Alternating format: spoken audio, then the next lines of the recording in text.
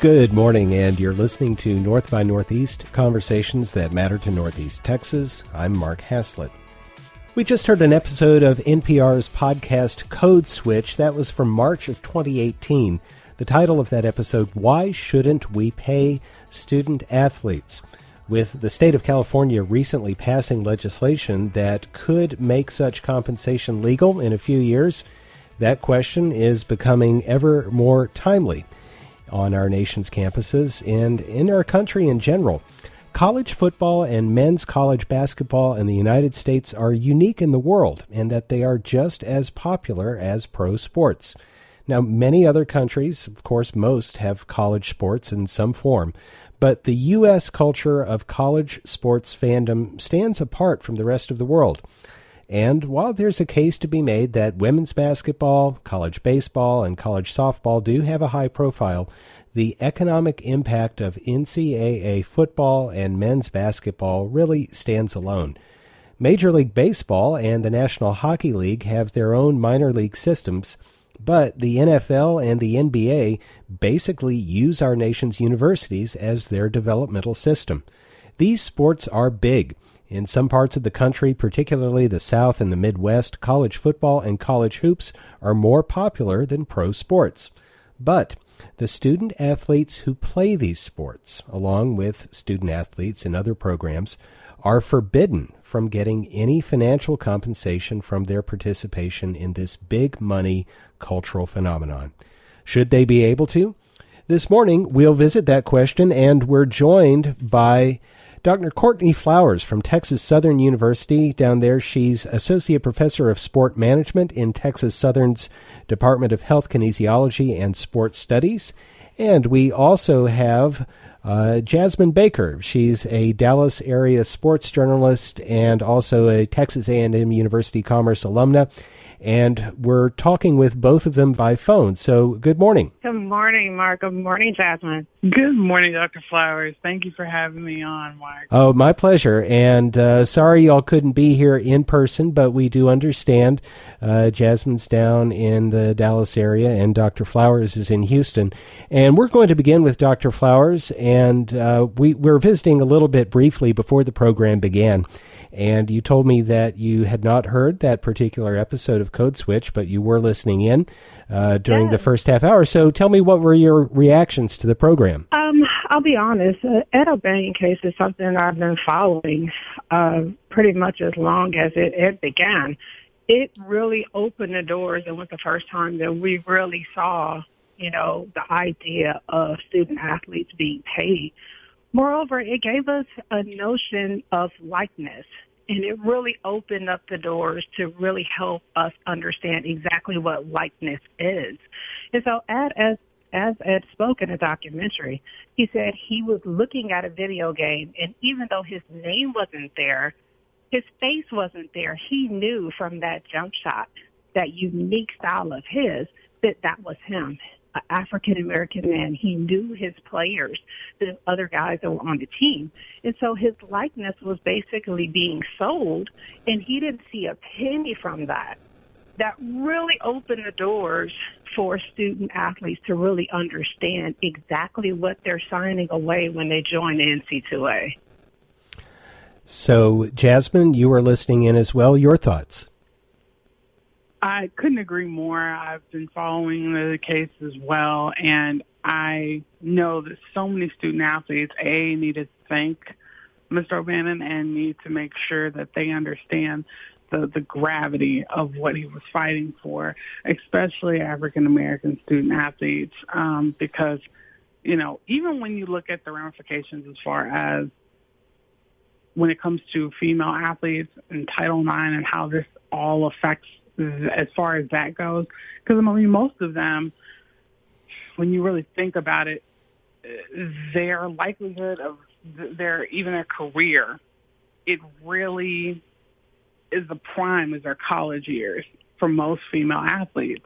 So it's necessary that you have acts like the Fair Play Act that they have this as far as their career is concerned because, as we know, it's very limited as far as professional sports for women in this country goes. But, not shocking to hear the racial implications as far as the case win, as far as the issue at hand even goes. There are some nuances to this issue, and one of them is that there's an obvious distinction between players being compensated for their likeness being used in video games or perhaps their name on jerseys and other merchandise, and student athletes actually receiving some sort of stipend from the university. And so, Dr. Flowers, when you're talking with folks about this issue and someone talks about student athletes being paid, do you find that you're having to make this distinction, and how do you present that to people when you're talking about it with folks who aren't very familiar with this issue? Yeah, one of the key things when we're talking about pay for play, it's two separate issues. When we were looking at the Ed O'Banion case, we're talking about something that's really embedded in the universities. And so we're talking about universities selling jerseys sometimes with players' names on it. We're talking about student athletes being asked to attend alumni's weddings because they're the star athlete, and universities are seeing it upwards to a couple of $1,000s just for an appearance. We're looking at the universities pretty much like we saw with EA Sports with the Ed O'Banion case, receiving money based on that kid's skill, based on their name, and based on altogether that likeness. Now, what we're seeing with the California bill is a little bit different because the California bill is taking the whole idea of pay outside of the universities. So this act is basically stating that we're going to allow California student athletes, and now we see Florida as well has joined. We've seen pretty much everybody is joining the bandwagon of this. I don't see Texas following fairly soon, so we'll see. But we're seeing a lot of states basically stand up and say, hey, you know what? Student athletes should have an opportunity outside of the university to have an agent, to be able to have a YouTube channel, which we saw come out of University of, I'm going to say it was Central Florida, where the kicker had a YouTube channel and basically had to choose between being a student athlete or receiving extreme amount of revenue from his YouTube channel. And so we're looking at that back and forth. When I'm talking to somebody in regards to student pay, there's a couple things that you have to really come into play. Number one, what exactly is the scholarship covering? And then also understanding that not everybody that's sitting on the bench or that's playing is actually on scholarship. Some of those kids are walk-on. Some of those kids are not financially benefiting. And so being able to balance out the kids that are benefiting from scholarship and actually aren't is a key in that as well. One of the things that we saw come out of Northwestern, because we saw huge undertaking with those football players with trying to be unionized, is the whole idea of the medical issue. And so who pays for the medical issues or the problems that these athletes actually go through? And even what we saw with that case, afterwards, once you leave that university, who's paying for your medical issues? Because obviously, as we see with the rise of concussions right now, we're knowing that a lot of those issues occur after years and years afterwards.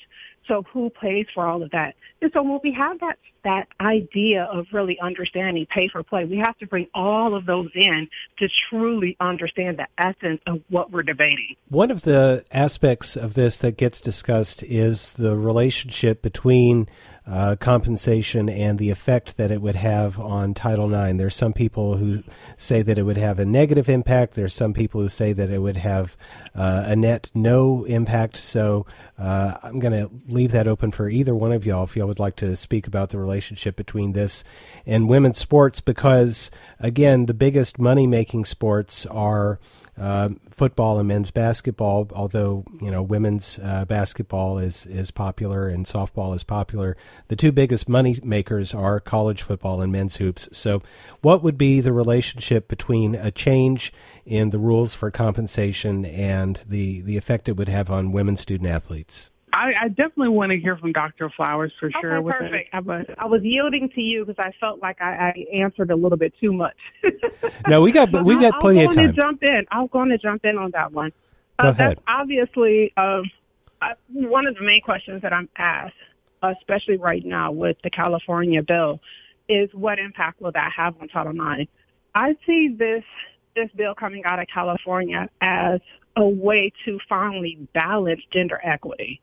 What the bill does is, just like a male that's on the football team, it also gives a female on the softball team an opportunity to reach out for a sports agent to kind of guide her career. Just like a man on the men's basketball team, this bill will give a woman's golfer, an opportunity to go out and get a sponsorship deal. That's something that I believe, my opinion, we're not going to see in a lifetime with the NCAA. We know that currently, right now, there are no institutions that are in compliance with Title IX. That is a huge issue. There are no institutions that can say that they have equitable facilities. We're seeing numerous cases that are coming out in regards to softball and just the balance of inequity between baseball facilities and softball facilities, baseball equipment and softball equipment. It's crazy that even though Title IX was enacted in 1972, we're still rows and rows away from equity. Has it provided opportunity for women? Oh, undoubtedly. It has. We see huge increases in participation. But even in that, there have been some challenges for African-American women where Title IX has created some barriers. This case coming out of California will ease, if you will, that balance of gender equity and finally allow females, just like men, some of those opportunities for financial compensation. I want to mention, too, that the NCAA does have the opportunity they also have the opportunity to change any bylaws or revise any bylaws that could ultimately also affect Title IX in the long run, because one thing you have to consider is that this is a state issue at this point, and you kind of want to you basically don't want to run into a problem where, for example, if athlete A is the star basketball player, he's getting paid $100,000 to be in a commercial, well, by a booster, for example, is that going to take away from the general athletic fund, or however the funds are set up for athletes at a particular university? Is that going to take away from any women's funds?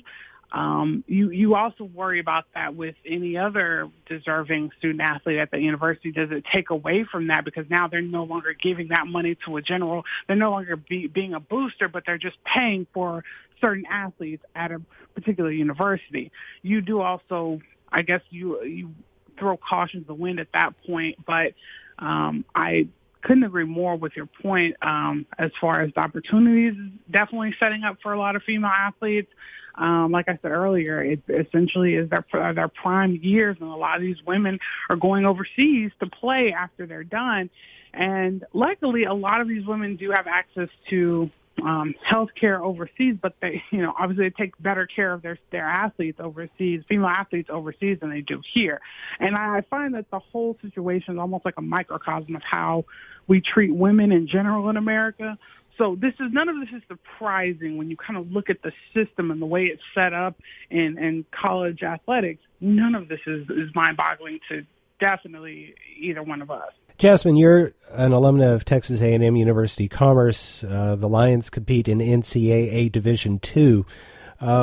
Should we be concerned about the effect that compensation for student athletes would have on smaller schools? The NCAA, and again, you could easily say that they might be disingenuous with the argument that they would make here, but the NCAA has said that if we were to allow compensation, it would increase the gap between the haves and the have-nots, and it would have a negative effect on the competitiveness that you find in college sports. So would this create a situation where there would be even less incentive for student athletes who had talent to attend a university like A&M Commerce or other D2 schools or D3 schools? I think it already I think that already exists. A lot of not saying all, but you do have a lot of transfers from big Division I schools who didn't pick A&M Commerce first. That's just the reality of it, because you do have the haves and the have-nots of so many big Division I schools in the state of Texas who have the ridiculous facilities. We know a lot of the players are being paid at some of these schools, whether it's above board or under. And so, the glitz and glamour at all the other schools. Now, sometimes it just doesn't work out, and now they're back here. Now they're at a Division II school, or some have decided to stay close to home for whatever the reason, like a Division II school. So I think that already exists. But I think you bring up a really good point when you ask about this, because one thing I got to thinking about was, how is this going to affect states in general, and are we going to see a shift in terms of recruiting? Because we know this is going to affect recruiting. And it's surprising to not see Texas already kind of having a bill ready. It's compared to, for example, major recruiting states like Florida, Illinois, New York, Pennsylvania, Ohio, big football states, big recruiting football, basketball states that already have these bills either on the floor, about to hit the floor. And, you're kind of left wondering when, you've had Jimbo Fisher and Tom Herman have already discussed this, and they've been very vague. Although Tom Herman, University of Texas head coach, he's already expressed being pro-athlete at this point, though he's been vague since he's gotten the University of Texas in the past. That's been his stance. So I think that, like I said, this already being in place is already affecting the A&M Commerce of the world. But with the with the state of Texas, because you have such a large pool to pull from, I don't think A&M Commerce suffers, but I think a JUCO in New Mexico might if they don't have anything in place. Dr. Flowers, I'd like to ask you what in the compensation proposals seems to be weakest. If there is a good case to be made for allowing athletes to be compensated for things such as their likeness being used in video games or being sold on merchandise, is there a lurking problem there that opponents of compensation could use to discredit the entire proposal? I think when we're looking specifically at the Ed O'Banion case, and we're talking about universities actually fitting the bill to pay for student athletes' pay, which is outside of the California Fair Pay Play Act. When we're looking at the universities footing the bill, the biggest issue that we're going to be challenged with is that uproots the NCAA. So the NCAA now has to reform because it's built on the idea that student athletes are amateurs. Everything in NCAA rulebook goes back to that. And so the biggest part that opponents will have to actually pay student athletes is that then for lack of a better term, kills the NCAA. It ceased to exist. And so the way that we recruit, the way that student athletes are receiving scholarship funds, the way that we have policies and procedures, all of that changes. And so this totally switches, if you will, how we typically see or deem college athletics, how the coaches are being paid, how coaches get benefits for their student athletes and their teams actually reaching an academic status. All of that changes. And so because it's so far-fetched, we know the NCAA structure. We're comfortable, unfortunately, in the essence of it. It seems like it's a unicorn in a room sometimes when we have these discussions. Again, the California Act is one that's a little bit easier for us because it doesn't touch the existence of the NC2A. The NC2A is still able to kind of keep going with normal procedures. And even with them coming out and stating, hey, California, if you guys really enact this in 2023, we're going to revisit your membership status. And maybe no longer California schools are eligible to play under NC2A. So when we see that sort of banner, we see that obviously the NC2A knows we have to reform. There has to be some sort of change. But opponents to this will say, if we change the NC2A, what?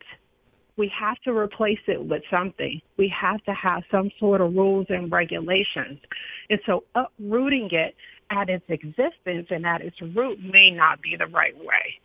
I don't agree, but a lot of opponents would say that.